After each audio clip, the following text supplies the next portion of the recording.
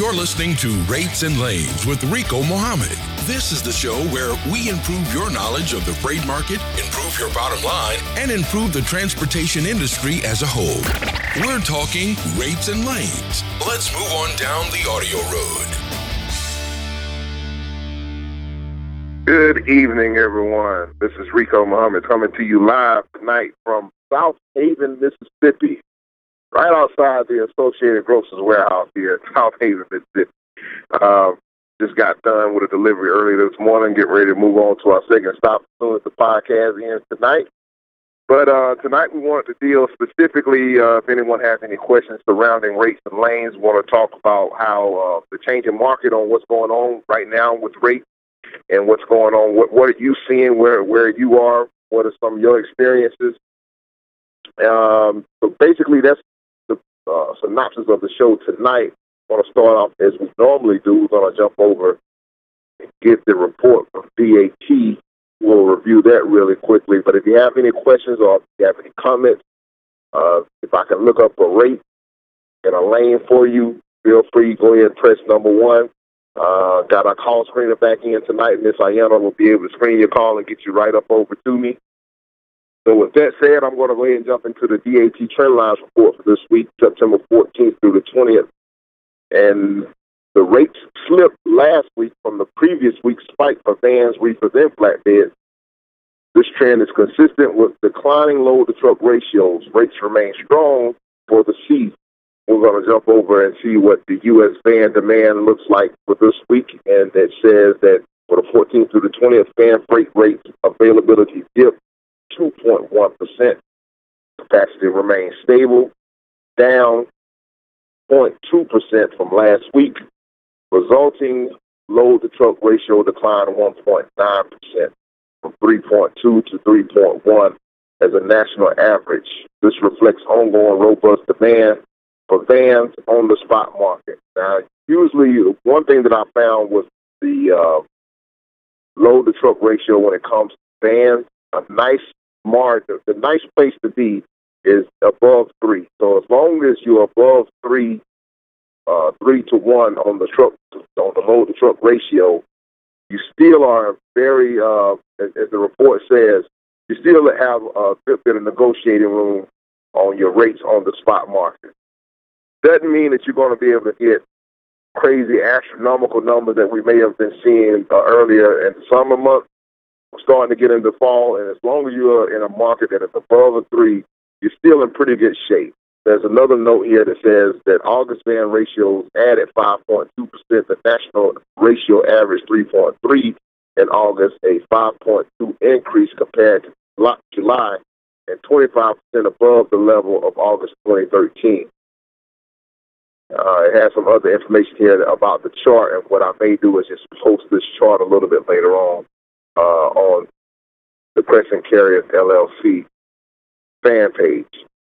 We also have, going to jump over into the DAT trend lines for rates.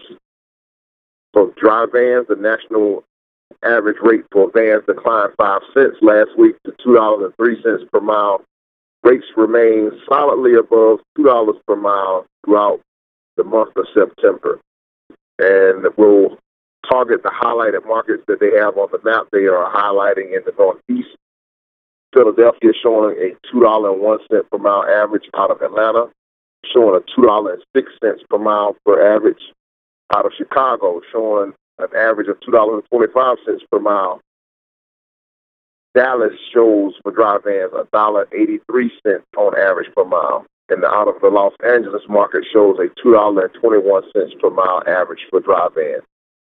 Another little note here says van rates lose 6 cents in August. The monthly average rate van dropped 6 cents in August, a typical trend for the season compared to August of 2013. However, van rates are up 8.7% from $1.84 to $2, including the fuel surcharge. So that is a little bit of silver lining to that gray cloud there. Jump over to U.S. flatbed demand. And one more thing, if there's anyone out there that's listening that is my expertise, I got a little bit of background with vans and reefers But I really would love to get someone that is really strong with the hopper bottoms or low boys and the RGN freight, stuff of that nature. I really would love to have someone maybe come on to the podcast so that we can try to get some more information out from people that are actually doing those segments. I've never done those segments, so I don't proclaim to be any expert on any of that. But I'd love to get someone on that has more expertise in those areas, and maybe we can try to have you come on and shed a little bit more light on how negotiating tactics and things that are done in that segment, so that people that are listening can gain information from that as well. But jumping back over to the flatbed ratio, dips 5.6%. Load availability lost 4% for flatbeds last week, and the capacity rose 1.7, resulting in that 5.6 decline in the load-to-truck ratio to 30.1 loads per truck. Demand for flatbed remains strong, and capacity is constrained despite the downward trend. Ratios double versus 2013 is another little side note they have here. Load volume declined 2.4% in August compared to July, and capacity dipped 2.9%. So the load-to-truck ratio was mostly unchanged compared to August 2013. However, the ratio more than doubled with a 106% increase. That is banana. But this year, the ratio is just off the chart almost. So the guys in the flatbed and RGN, step deck market should be still seeing really good rates. Which, speaking of rates, let's look at the U.S. flatbed rates for this week. September 14th through the 20th, flatbed rates slipped 6 cents, 2.4% last week, to a national average of $2.39 per mile. Demand remains strong for flatbeds, and rates continue to be elevated for the season. The other side note here is that rates added 21 cents versus 2013. The national average rate flatbed lost 1 cent in August to $2.43 compared to 2013. However, flatbed rates rose 21 cents per mile, and it's showing the highlighted markets on the map, showing a Harrisburg highlighted market, $3.81 per mile. Atlanta out of the southeast, $2.94 per mile for flatbed. Rock Island in the Midwest is $2.95 on average per mile. Houston is showing a $3.09 on average per mile, and Phoenix market is showing a $2.22 average per mile for flatbed. Jumping over into the U.S. reefer demand, reefer freight availability slipped 3.2% last week, and capacity remained stable, yielding a 3.1% decline in the load-to-truck ratio from 9.1 to 8.8. That ratio includes continued strong demand in the refrigerated segment, especially in Atlanta, Green Bay, and Sacramento. Wow. I probably beg to differ a little bit about that Atlanta scenario. Atlanta has been a little tight here lately. The monthly average ratio for August increased 11% to 10.1, a surprising bounce for August compared to August of 2013. The load-to-truck ratio was 24% higher last month. And once again, they have a chart here, but since we're on a podcast, the visuals don't do as much good here, so I'll post that later on the Facebook groups and also on the Crescent Carriers page. Runs up over into the rate segment. The national average rate for reefers lost 3 cents last week, dropping back to $2.33 per mile as a national average. Rates gained strength outbound from Elizabeth, New Jersey, and Ontario, California, home to many refrigerated warehouses and an origin point for shipments of Halloween candy. So you're seeing out of Elizabeth, New Jersey, showing an average of $2.45 per mile. The highlighted market in the southeast is Lakeland, Florida. It's $1.49 per mile out of Lakeland, Florida is the average out of that area. Green Bay, Wisconsin, showing an average of $3.22 per mile. McAllen, Texas, is showing an average of $1.65 per mile. And Fresno, California, is showing $2.16 on average per mile. And the other little side note here says that rates dropped 7 cents in August. Reefer rates declined another 7 cents in August, with a national average of $2.28 per mile. Rates have remained relatively strong for reefers throughout the summer, exceeding August 2013 averages by 19 cents. So even though it might be a little tight, a lot better than it was last year.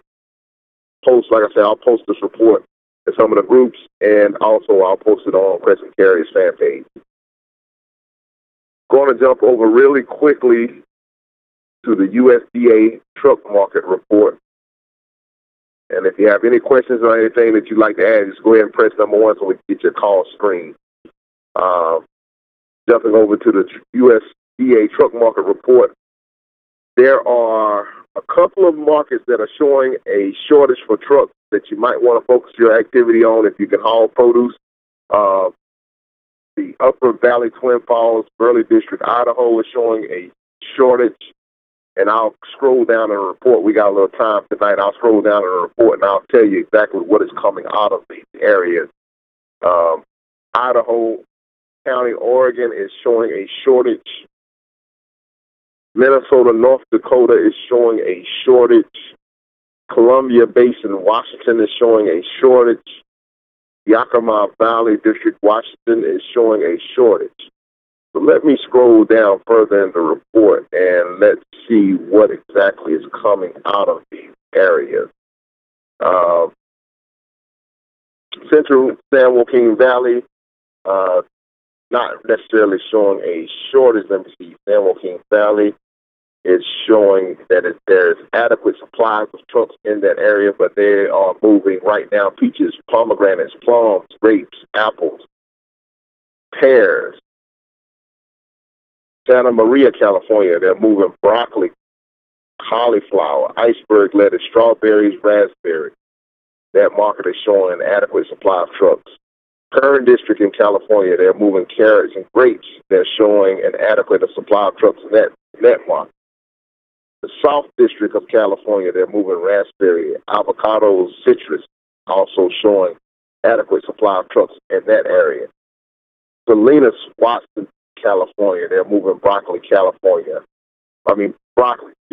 cauliflower, iceberg lettuce, romaine, berries. They're showing an adequate supply of trucks in that market. Sacramento and San Joaquin Valley is moving pears right now, showing an adequate supply of trucks in that market. San Joaquin Valley, California, cantaloupes, honeydews, watermelons, bell peppers, and corn. They're showing an adequate supply in that market.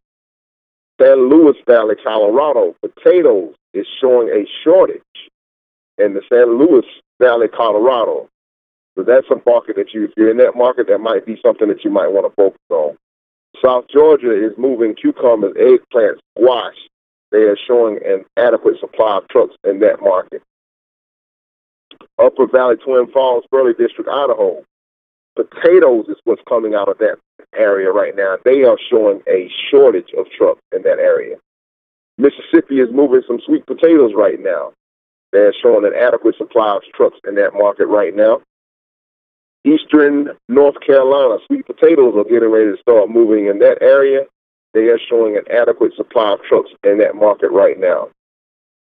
But one thing while I'm going through this report, one thing that, especially in these markets, if you happen to be servicing in any of those marketplaces, would be probably a good time to maybe start making a list of produce brokers, packers of any of these types of produce or whatever. It might be a good time to maybe just start calling on some of these people to see if you might be able to get your foot in the door to get some direct freight out of these areas.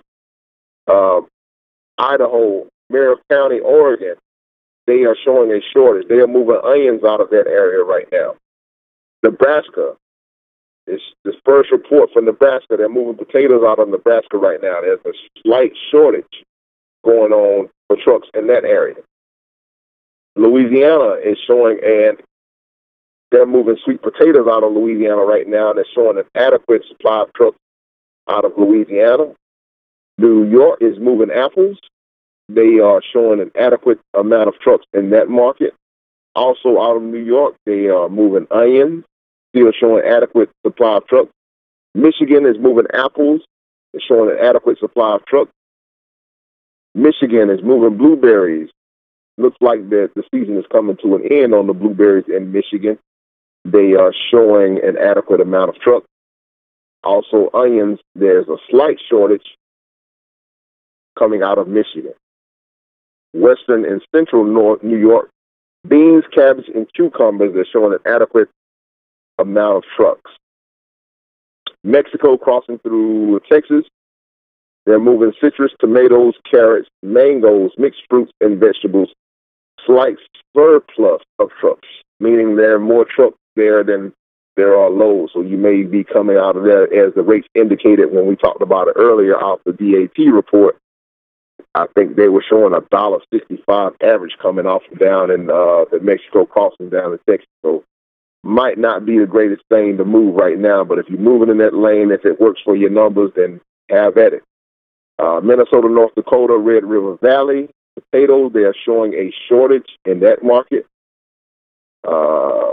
Texas and Oklahoma, they're moving some watermelons out of those markets. They're showing an adequate supply of trucks. Yakima Valley, District, Washington, apples, pears, they're showing a severe shortage in those markets. And the rates that I'm seeing on here reflects it. Columbia Basin, Washington, showing they're moving potatoes and onions. There's a shortage there.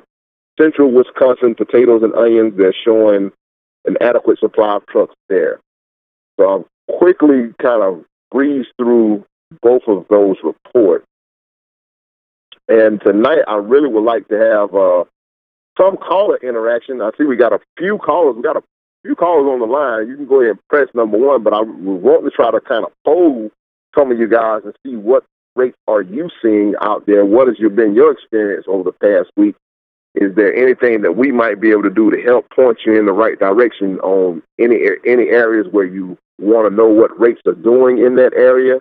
What's going on? We're here at your disposal for that. We can try to pull some rates for you and try to point you in the right direction on that.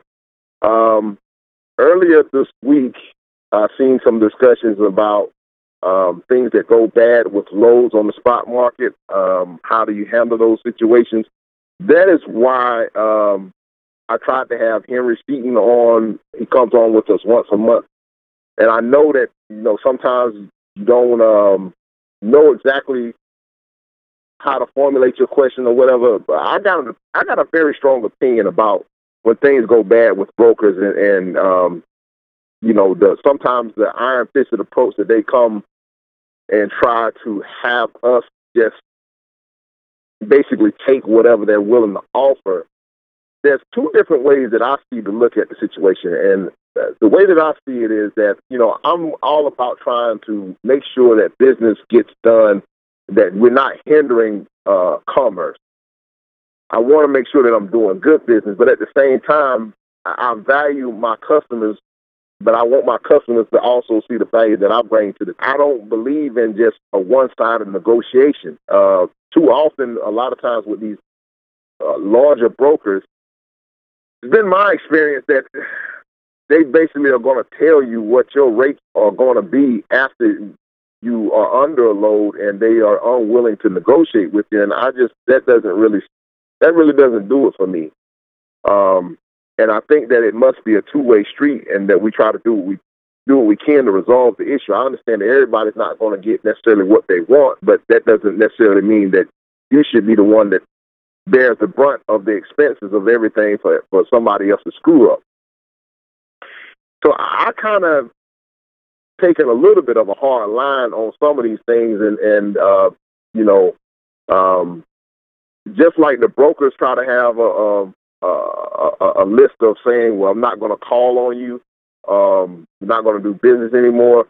then I think that my service has some value as well, and I just choose not to. If I'm developing, if I'm seeing that there's beginning to be a pattern with the broker, with this situation coming down, then I'm kind of taking that same stance. I don't really want to do business with them as well. If that's going to be the case, if that's the way they like to do business.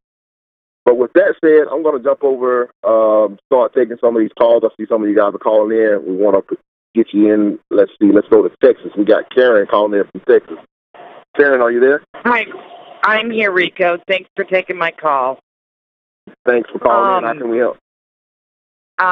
Well, we're pulling hopper bottom, and right now is the start of harvest season. So a lot of hopper bottoms are getting pulled off the routes and going back to the field. And I mean, they're starting corn here shortly, and they're expecting a bumper crop. So they're going to be 2 to 3 months on that harvest, and then they got bean harvest after that. So I mean, hopper rates. We've been averaging about $2 a mile on hopper rates. Okay, and what areas of the all country? Miles. I do all 48, right? We've been system west here lately. Well, the southwest and up into Idaho. So now, correct me if I'm wrong. Normally, with hopper bottoms, do they also base rates based on the weight? Yes. Yeah, you get paid by the ton. So what does that? What would that $2 per mile translate into? So you're educating me right now. Okay. To give you a for instance, okay, I'm picking up blood meal in Texas and taking it to Idaho. Pays $160 a ton. We can get 25 ton on. That's a $4,000 load for 1,300 miles.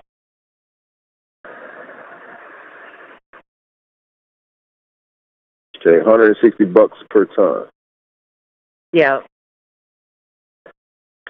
Okay. And you can carry 25 tons. Right. Okay. I'm making notes right here in my little book so I can start trying to have something to refer back to on hopper bottom. Uh-huh. So now, have you been trying to have make any contact with any of these grain facilities or anything that moves hopper bottoms to maybe get in there yourself to move directly, or you mostly doing broker freight?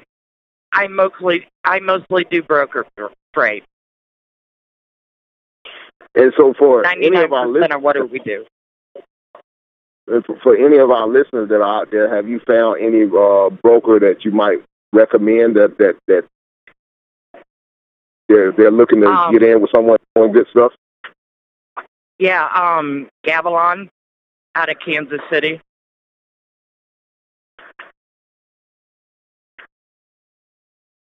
Gavilon. All right.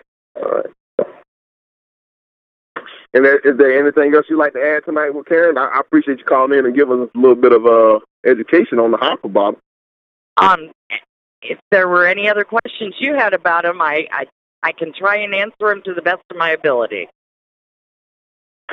Well, Karen, I'll tell you what I like to do. Maybe I can give you, I can keep your number and give you a call, and maybe you give me a crash course on it off air. That way I can try to. We got a few callers with some questions on here, but definitely if you will stay online, if someone else happens to have a calls in with a question about hopper bottoms, I got you on standby. You might be my resident hopper bottom expert. I will do that for you. I appreciate it, Karen. No problem, Rico. I'll put you right back on hold. Let's see. Go to Bruce in Arizona. Good evening, Rico. Bruce, are you there? Hey, Bruce, yes, how you doing? I am. How are you? I'm doing good. I'm Yourself? well. I'm well, Bruce. Well, I'm not doing so well. I've been sitting at this shipper now for 7.5 hours, and they're finally loading me, so that's not the best thing to... Yeah, and it's Arizona. There's no freight down here. I spent 7 days down here looking for a load. Finally found one that I could afford to take, and now I've been here for 7.5 hours waiting to get loaded. So it's not been the best of days for me, but there's always brighter. The sun will come up tomorrow, and it'll be a new day again. Right. It's just one of those things. When it's like that, you have to just kind of take your lump and try to get into a better area, like you say, a one you can afford to take. And I'm looking at the map right now, and you're right. Arizona is desolate. Hey, you put me back on hold? My paperwork is just coming. I'll come back to me in about 15 minutes. Sure thing, Bruce. We'll put you back on hold. All right, let's go to Missouri. We don't have a name for Missouri, but caller calling in from Missouri at the 913 area code. Hey, Rico, this is Patrick Brown. How are you? Well, sir, look like, try it again, Patrick. We might have a little bit of problem with that line. Okay, how about now? That's a little bit better. Okay, I just had some questions. Can you hear me? Sure. Okay. I had some questions about the Missouri market a little bit. I live in the Joplin area, and I've talked to you a few times before about it, but I've noticed a drastic change in the last couple of weeks, which I understand rates have fallen a little bit, but there's some volatility in my area. Just kind of curious what your thoughts and opinions were about maybe some different lanes that I could try. Most of the time, what type of freight? Dry van freight, 53-foot, swing door freight. Most of the time, what I like to do is run in like the Indiana, Illinois, Ohio area, short trips around that area. But out of the area that I live in, the Joplin area, to get over there, it just is such a drastic difference than what they're willing to pay going to Texas. And I know a lot of people don't like Texas, and I don't particularly care for it either, but I mean, I can get right around $4 a mile coming out of Joplin going to Texas. And depending upon the area, sometimes I can get a little bit more. Joplin to Texarkana, it's a run that I ran recently, about 10 days ago. 300 loaded miles, paid $1,500. Joplin to Houston, right at $1,800 on 580 loaded miles. Where do you want to go to? Well, I really want to get to Illinois and Indiana. I just can't afford to get over there. I mean, they want to pay $1 a mile coming out of Joplin going over there, and it's hard to justify, trying to get to a better area, but yet, you lose $1,000 going over there. So I didn't know if there was maybe a lane that I could take out of the Joplin area to try and maybe position myself 2 loads away getting there. I'm trying to see if I can go in now to pull some rates back from Joplin to Indianapolis, and I'm showing that Joplin to Indianapolis, Indiana, I'm showing rates for a dry van $1.83 on average per mile. Boy, I sure can't find that.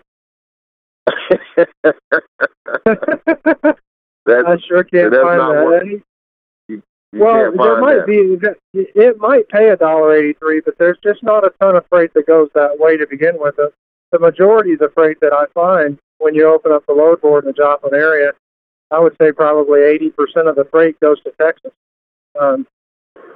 Which is kind of good when you're using that as a negotiating tool. But I kind of get tired of going down there and then fighting and scrapping my way back up, and a lot of times I'll end up deadheading back, which is okay. I mean, when you're getting $4 a mile, you can still make $2 both ways, but I don't really like doing that.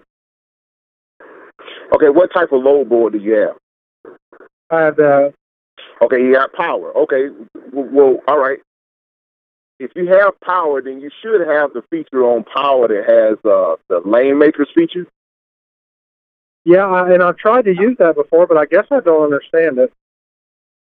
Okay, well, what you want to do is, with lane makers, you want to put in your city where you are and your destination city. And like, for instance, for sake of argument, we're using Indianapolis right now for this conversation.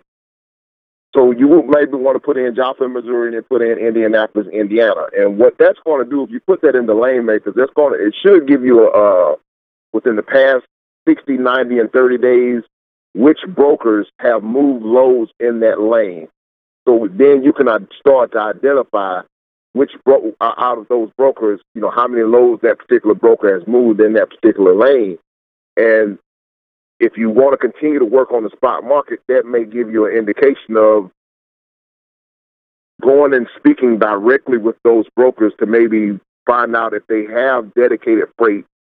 It kind of eliminates some of the process, and you can start to target those particular brokers that are moving the freight in that lane where you want to go to, and you might have some better success once you establish that relationship with them to start getting better rates. Also, you might want to start a marketing campaign in your area, going to your designated city, what's the city that you would like to go to. I pulled Joplin and Indianapolis, and I have some other option cities that DAT has the Tri-Haul option as part of the. So I'm showing that Quincy, Illinois, it gives you other alternatives to get to Indianapolis other than going directly there, and it shows you different ways to increase your rate. Quincy, Illinois is one place that they're recommending.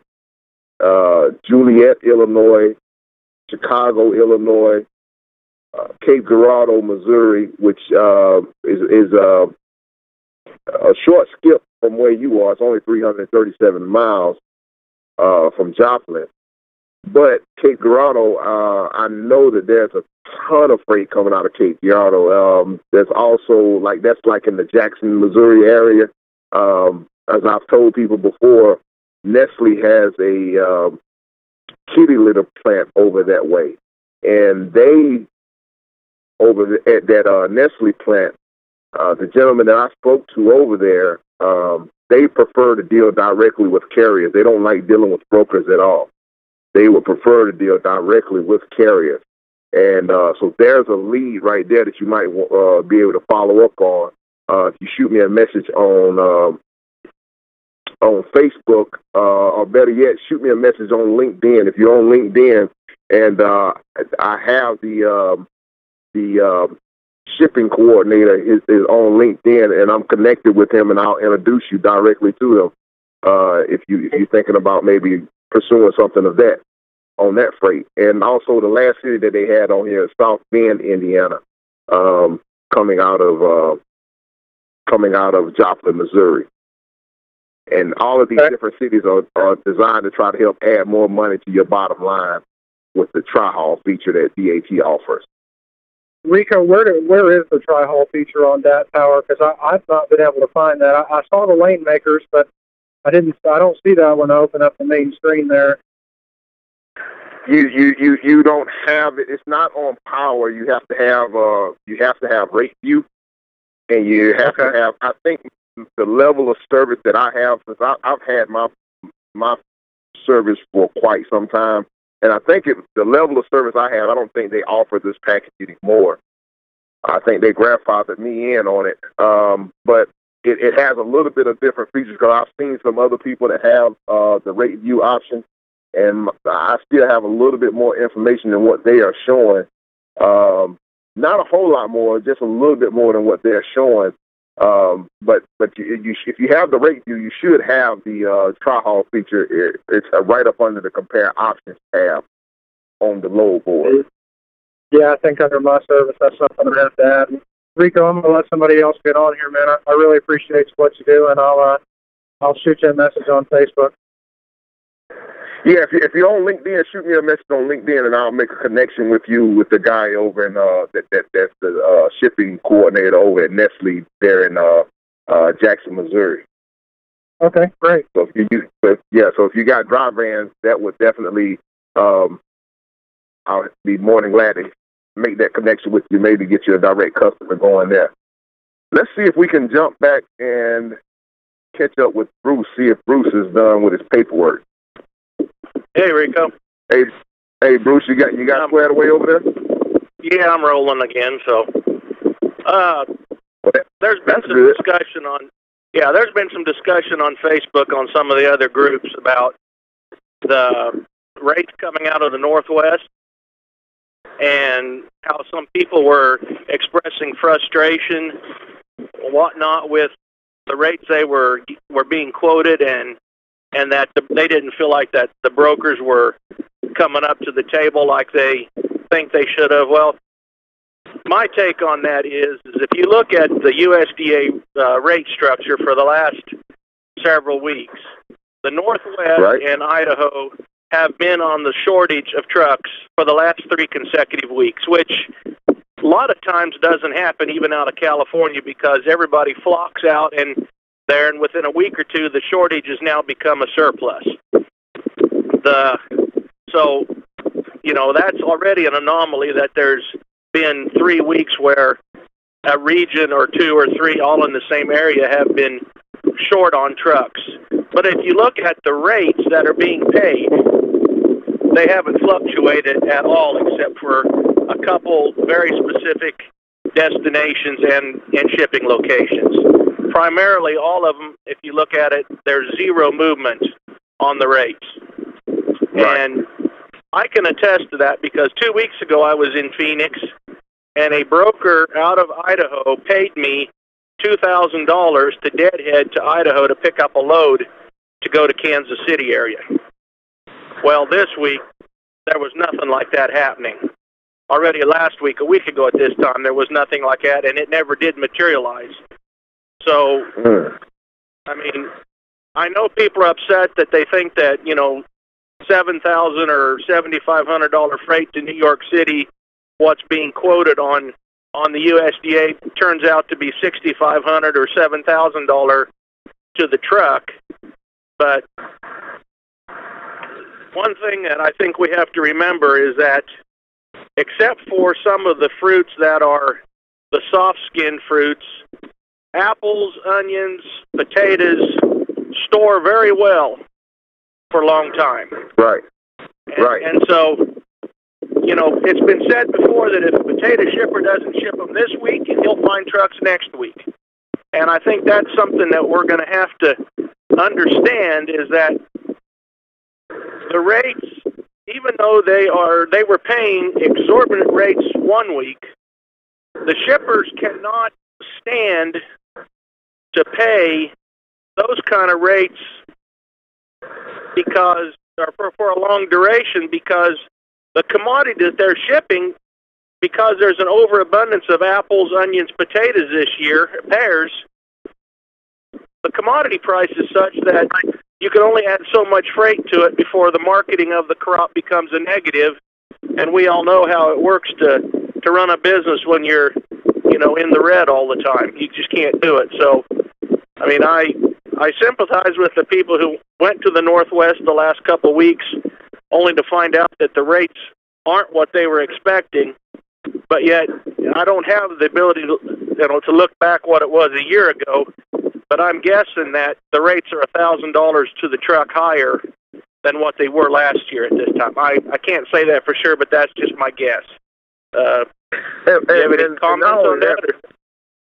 Yeah, not only that, Bruce, I think that, it kind of goes back to, we really got to be making sure that we're operating our business like a business and make sure that we're operating, as long as we're staying above our profit margins and stuff is our cost of operation. Like I've said before, pigs get fat, hogs get slaughtered, and we can't always be trying to go for the jackpot all the time. Now, far be it from me to tell someone that, to cut their rate or anything like that, but I'm just saying sometimes it's better to get rich slow than to try to get rich quick. Yes. And I think that a lot of people are running into, you got to start doing some homework, especially with produce. Some of the things that I'm learning is that, like, take for instance, it's Eastern North Carolina. they're saying sweet potatoes are moving out of eastern North Carolina, which there is a little bit of movement of sweet potatoes out of eastern North Carolina, but they really are not going to really start pumping hard until another couple of weeks out of North Carolina. And the reason that I know this is because I've been making phone calls to the packers and the shippers in the area up in eastern North Carolina, and this is the information that I've been getting back, that they're not really doing any shipping right now because they still haven't been able to really do a really good harvest out of the field as of yet. So, well, when are sweet potatoes eaten? I'm sorry? I was saying, Rico, when are sweet potatoes eaten? They're eating the third Thursday in Thanksgiving, third Thursday in November, and that's pretty well when they're eaten. You know, most people don't eat them other than once or twice a year, and it's usually around that date. Well, actually, Bruce, with all of the health-conscious people that have been kicking in and the popularity now of the sweet potato fries and stuff like that, sweet potatoes have actually started. It's kind of like avocados. Avocados have the shipments of avocados have went up tremendous amount because of the popularity of the different type of foods. You know, the food trends. Yeah. So, you know, we have to be thinking outside the box. And there was an interesting article that was published actually yesterday out of the CCJ. Kevin Jones reported it came out of they had a shipper conference down in San Antonio, and the title of the article says that supply chain pros believe truckers no longer crying wolf on driver shortage, and it's basically talking about it's a State of the Union 2014 CSCMP Annual Global Conference, a gathering of some 3,000 supply chain professionals in San Antonio this week, featured an array of specialized trucking. So they had a big conference down in San Antonio this past week, and this is the report that came out there. I'll post the link to it on Facebook later on. I think it's a good read.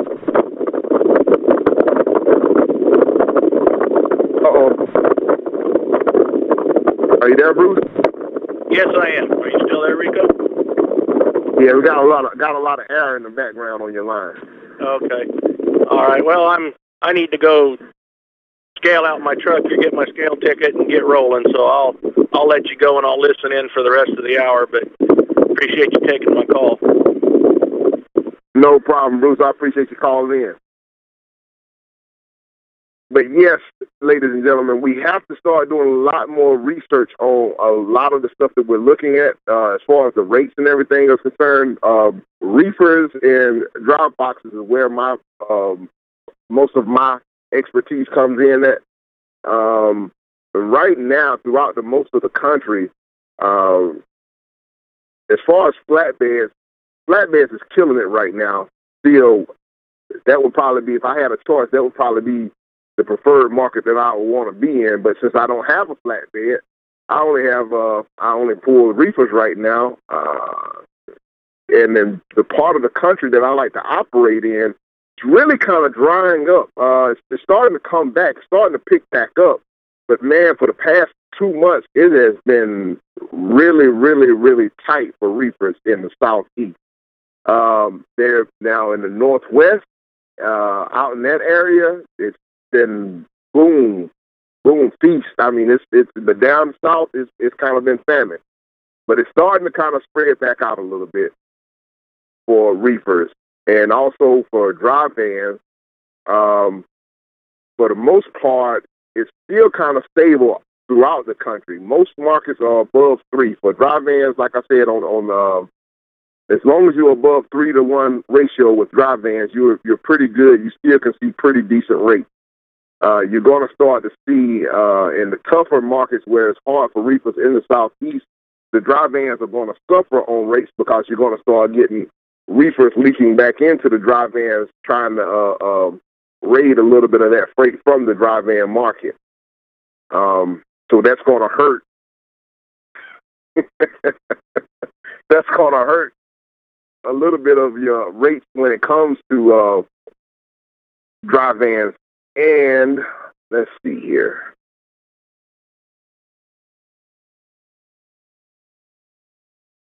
I'm sorry, we got a little technical difficulty going on there.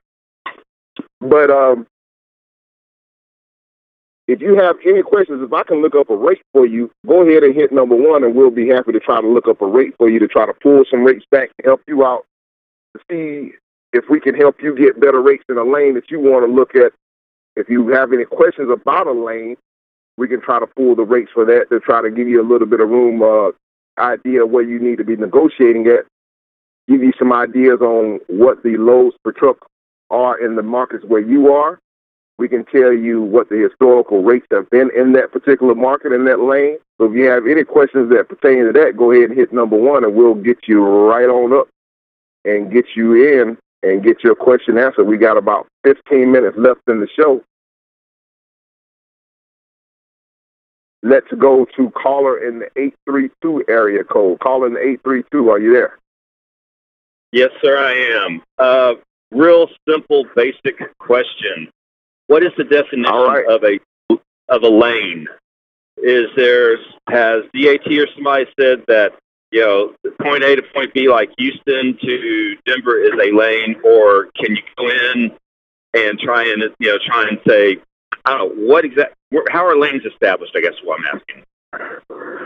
Well, basically, lanes would be, I guess you would say, from one major market to another one would be I think would probably be the best layman's way to explain it. Like, say, for instance, like major markets, like from Dallas to Atlanta, Atlanta to Chicago, certain cities like that, your major markets, because, your major metropolitan areas. But to drill down and be more, you can go from market, you can get more specific from market to market, because the lanes are like the surrounding cities that are around those major markets. They're kind of going to, the rates are kind of going to be derived a little bit from what the major markets are doing, going to the other specific major markets. So in throughout the United States, you have major cities throughout the United States. So whatever, from what one particular major market to another particular major market, the rates in that particular lane are going to be a little bit similar. There may be a little bit of fluctuation, but for the most part, it's going to be kind of close to whatever the major cities are demanding, going back and forth in between that particular lane. Does that make sense to you? You got the concept of that? Yes, sir. Now, when you go looking for, let's say, I'm coming into Greenville, South Carolina to drop a load. All right. When you're looking to get out of, actually, Piedmont. When you're looking to get out of there, how large a radius do you normally look?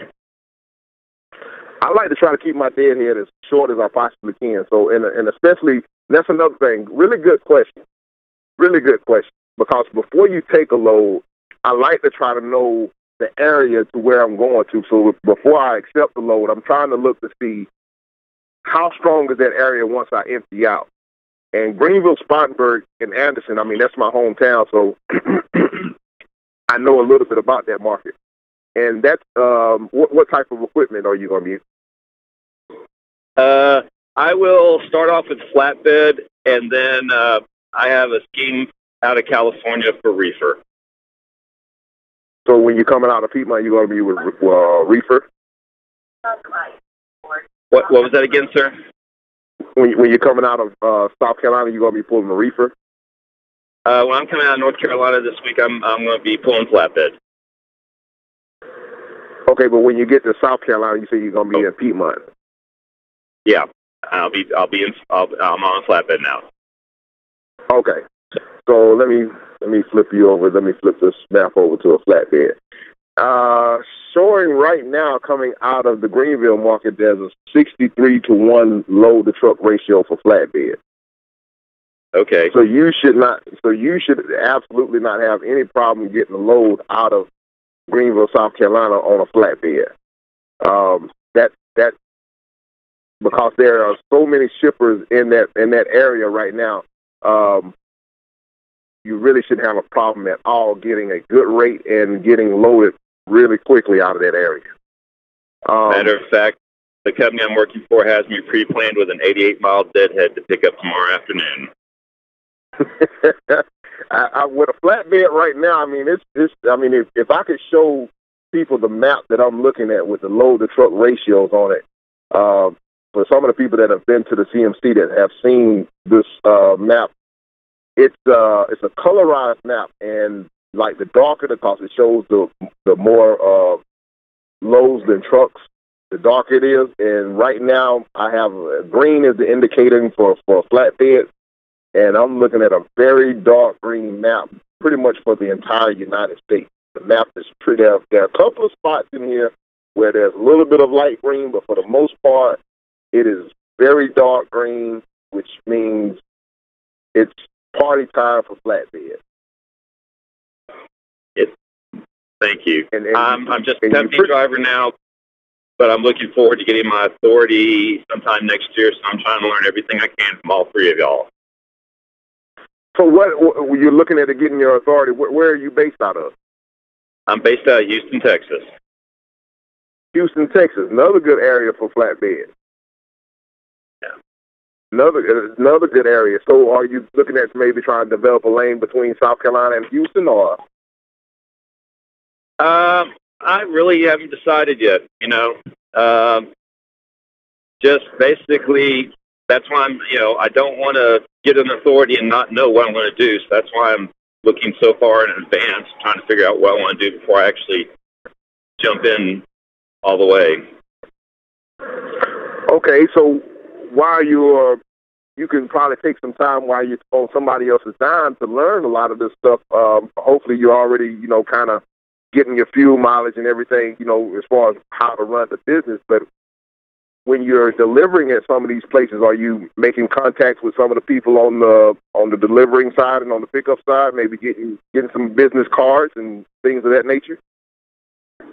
Not yet, but that's something I should be doing soon. I understand that because there's a steel plant out of just north of Houston that I'd love to pull out of, and I need to figure out who the coordinator is up there. Yeah, I mean, Kevin made a great point on the weekend show. I heard, I got to listen to the recording of it last night when I was riding, and he was talking about, sales is very tough, and when you making direct sales, it's better to get a little bit of training on how to do sales versus just going in willy-nilly and just going in and making a call without having some type of training or know what to say or how to say it. But, he was recommending that we get some audio books on sales and maybe even attend a couple of seminars on sales. But, I'm saying that to say that, half of the battle on sales is relationships and building those relationships, getting those contacts while you're already on somebody else's truck. If you go in there and you got a great personality and, they get to know you a little bit better, then that gives you an easy foot in the door when you finally make the move to make the jump to go ahead and get your own authority. The transition all that much more easier. So you definitely gotta, while you're taking the time to learn everything that you can, you're definitely doing all the right things on that front. But go ahead and start building up a little database of different contacts so that it makes your job a little bit easier and turns the cold call into a warm call when you get ready to make that move. Yes, sir. I'm looking forward to it. Well, thank you very much for taking my call and answering my questions. I appreciate it, Rico. Appreciate it. Thank you for calling in. Right. Let's go to Jim in Charlotte. Hey, Rico. How you doing, Jim? Good. We've been home for a while, so that's always nice. Extra nice to be home for. It's good, the trucking rates are so good. A lot of us truckers have a much better than the average. It used to be the opposite, where we'd have to be out for almost the whole month, and most people get the weekends off. But I have to say, my wife and I, we get more time off than the average. We get far more than 8 days a month off, which is, so I'm loving where the truck market is right now, even if it's not in its peak time right now. It's still, it's still workable. Listen, man, Jim, you're going to get accused of being a slacker now. That's okay. That's all right with me. I am a slacker. They would be right. So I see you wanted some information on some lanes. What type of equipment are we looking at? We have dry van, and my wife and I have been used to teaming to Seattle. And we really are tired of running through the winter weather, so I'm curious what you're seeing. Do they list like a year-round? Like, say we want to go to somewhere like Laredo, Texas, from Charlotte. I know some people that do that out of Charlotte, but they don't really tell me their rates. Maybe that's because they're either good. I don't know why, but I was thinking Laredo might be a nice round trip for either a solo or a team. Because it's doable for either. Or a place like, I don't know, Oklahoma City. So I was curious if they list not necessarily just today's rate or this week's rate, but do they list like a yearly, like the last 12 months average rate, say out of Laredo to Charlotte?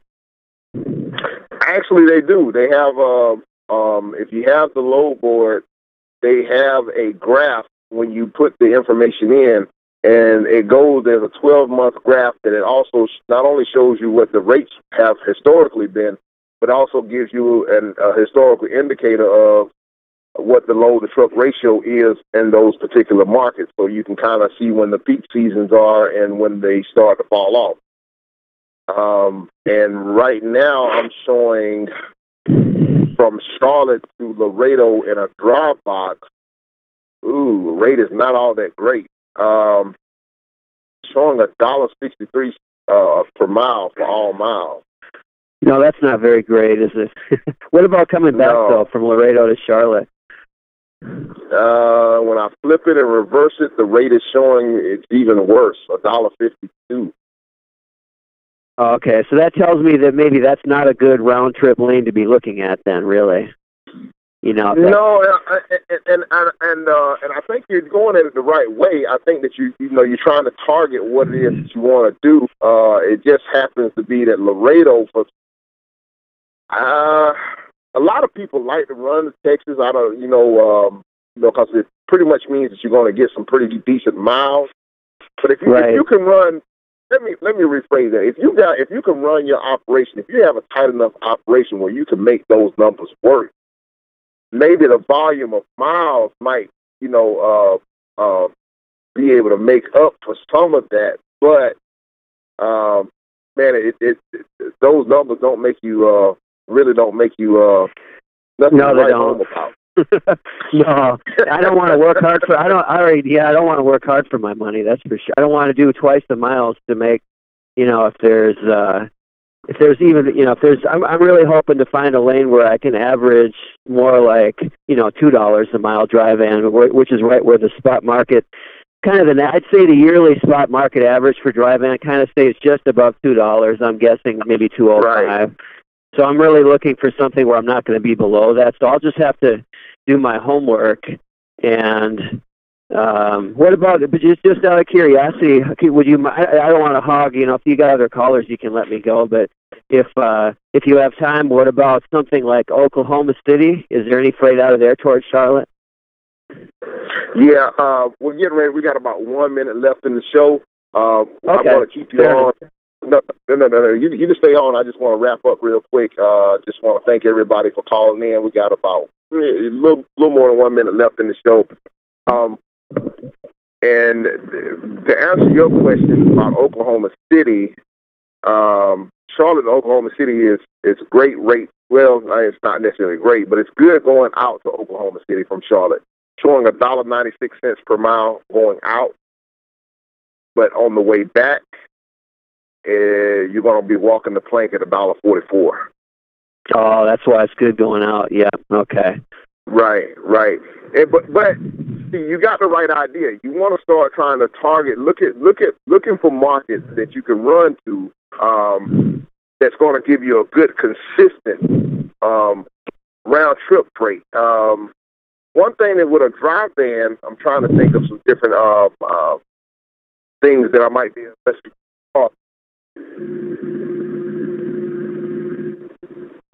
Charlotte, they have there's a water bottler up in Charlotte. not quite sure of their shipping radius, you might want to try to find out about that place.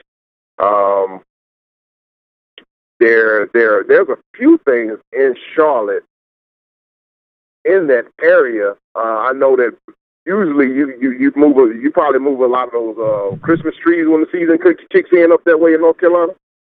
Well, I've been with Roadrunner. I'm in the process. I'm waiting for our authority to get all, here and done, so I can get out of, not to knock Roadrunner because we've made decent money with them, but this is the first year we're going to be, basically before we only hauled we were just leased to Roadrunners. So now this is all new to me. So I do know, ironically, we have Christmas trees just west of here, 100 miles west of Charlotte is where all those Christmas trees come from.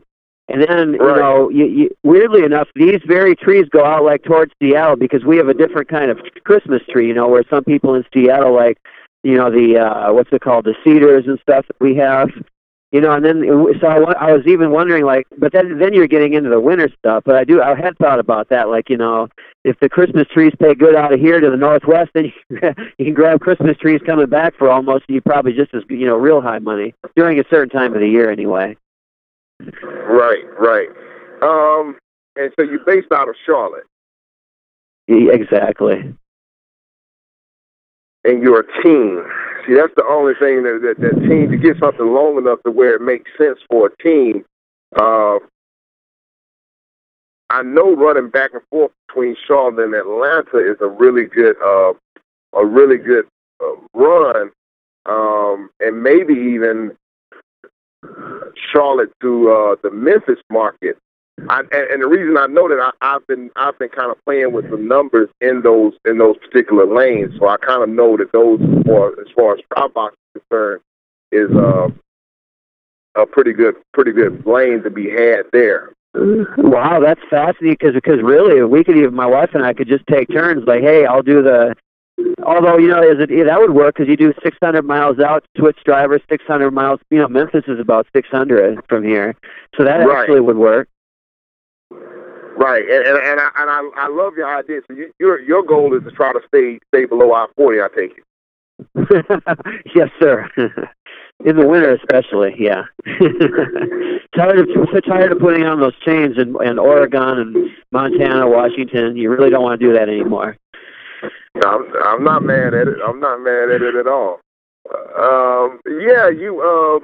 And another thing, like I was telling the other caller, you might want to look at that Cape Girardeau,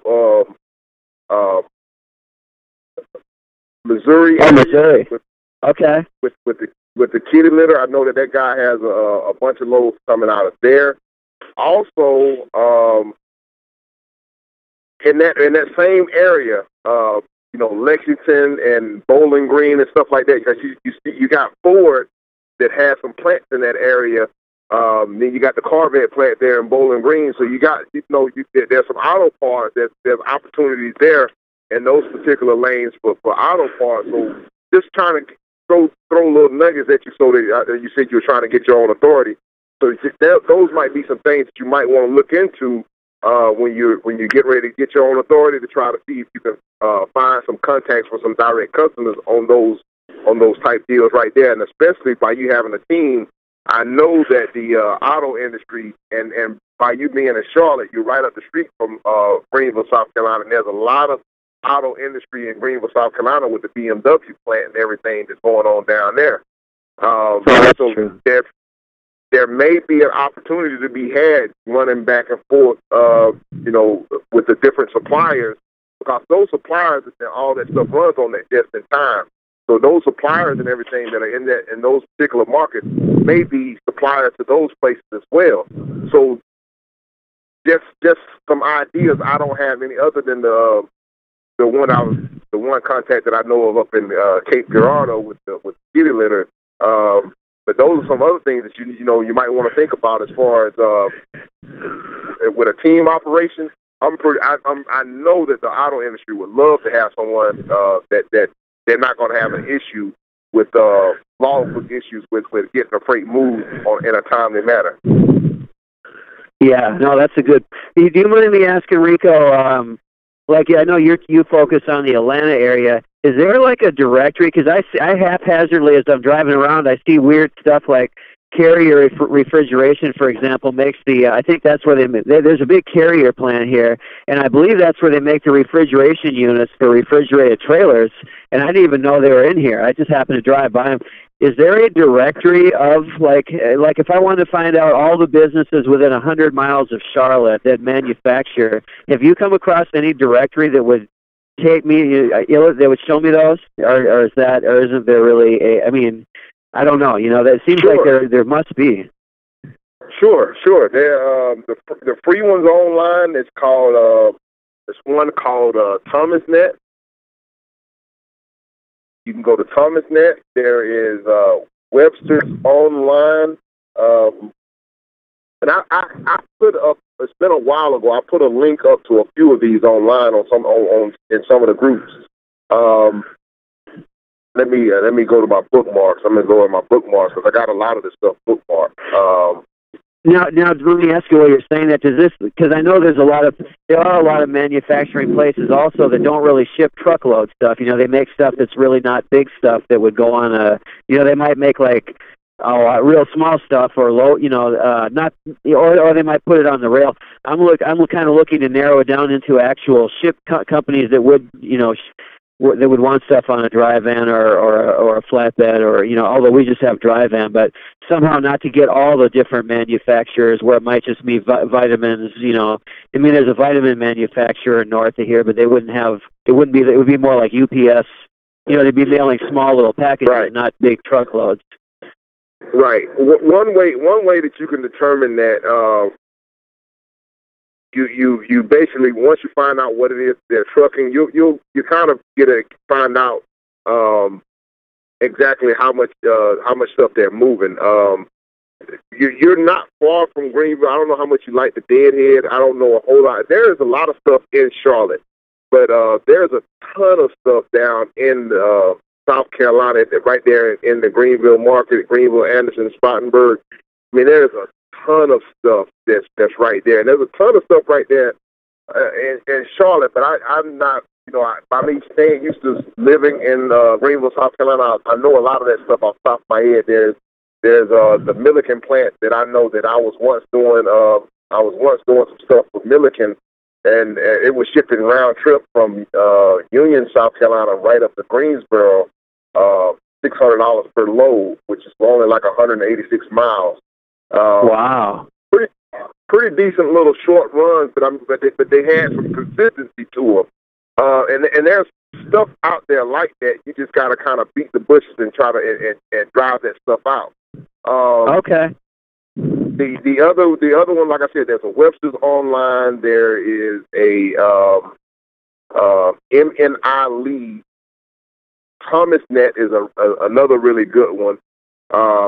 And you can just go in there and just start digging around and try to find the free resources that are on there. And all of that stuff is going to be broken up by SIC codes or NAICS codes. And those are the different manufacturing codes and stuff like that for whatever they produce. Okay. And you can put in there directly what you can put in there by zip code and everything like that, and that'll give you a good indication of where you can start looking at to target those shippers. I had one more thing. Let me just say, if you don't mind, I had the idea, I used to drive for Schneider, who has a terminal here in Charlotte. We used to drive for U.S. Express, that has a terminal here.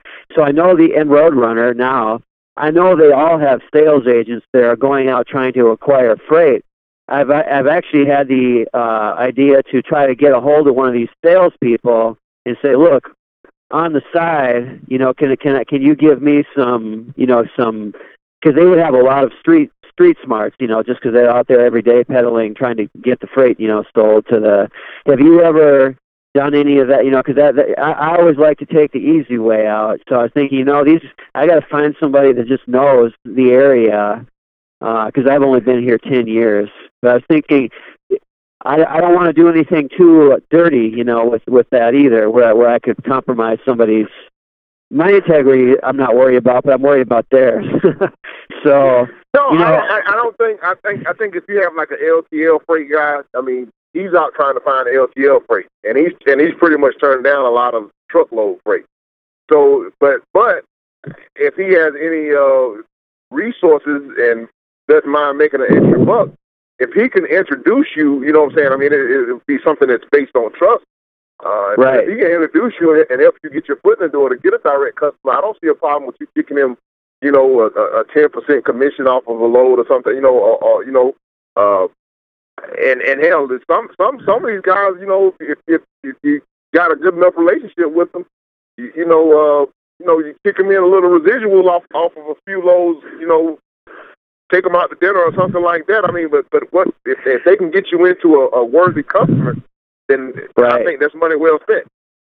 Yeah, that'd be like if you're in Atlanta, you find a Prime or an England sales agent and say, how much are they paying you for, it'd be, I think a lot of that goes on, it's not necessarily, nobody would advertise it, but, I don't think it'll be if you target your competitions that's going out and doing, that might fall a little, that might not be so great. But if you got an LTL freight guy, I mean, the LTL companies are not really, they're not in the business of moving truckloads. But they are in companies, they are in places where truckloads are being moved. And instead of them, if they're already in there talking to their customer and they already got that relationship established, and if they can help you make that a warm call versus a cold call and help get you in there, then I think, I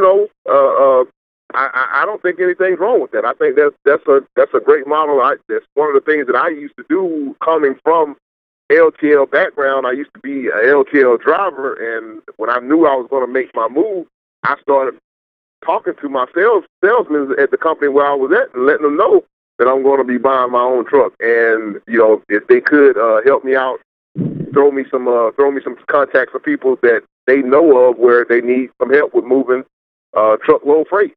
And that helped me out tremendously when I was first starting out. Have you ever thought, I know there's a guy on the website, on one of the Facebook groups, that he like at Roadrunner, they do a lot of small LTL, like a pallet here, 2 pallets there. I was even thinking, if a guy could put together maybe 4 larger LTL, like maybe 4 pallet orders going to a certain place. Yeah, I think I heard C.H. Robinson has an LTL, like where they can try to get that stuff, help you group stuff like that. Have you ever looked at that? Because I thought about that also, like try to find, I know like between here and Los Angeles, there's tons of LTL where it wouldn't be hard to find 4 customers each, where instead of having a local guy pick it up, where I could actually pick it up, head out, and then find the same thing out there coming back. I mean, I guess the possibilities are endless, aren't they? Right. Yeah, I think CH does have a division that does that. I'm not familiar with it. That's something that I didn't really pursue because sometimes with the LTL stuff, it gets a little cumbersome with all of the stops and everything, and there's a lot more chance for something to go wrong. That's true. Yeah. Right. Well, I thank you for all the help. I've been kind of out of the loop for a while. I'll try to get back in the loop here. I like your show, so I'll try to call next week and keep learning. Well, I appreciate it. Thanks for the support. Well, and with that said, yes, sir. And with that said, ladies and gentlemen, the show ended a little while ago, but whenever someone has a question or something like that, we'll go into overtime and try to make sure we get everything addressed. I appreciate everyone once again for calling in and supporting us tonight. And that has been the Rates and Lanes podcast. Everyone have a good night. Thanks for joining us on Rates and Lanes. If you like what you heard here, leave us a rating and review on iTunes or listen to our other shows at audioroad.letstruck.com. To get in touch with our tribe, call us at 855-800-FUEL. That's 855-800-3835. Thanks for joining us for the ride down the audio road.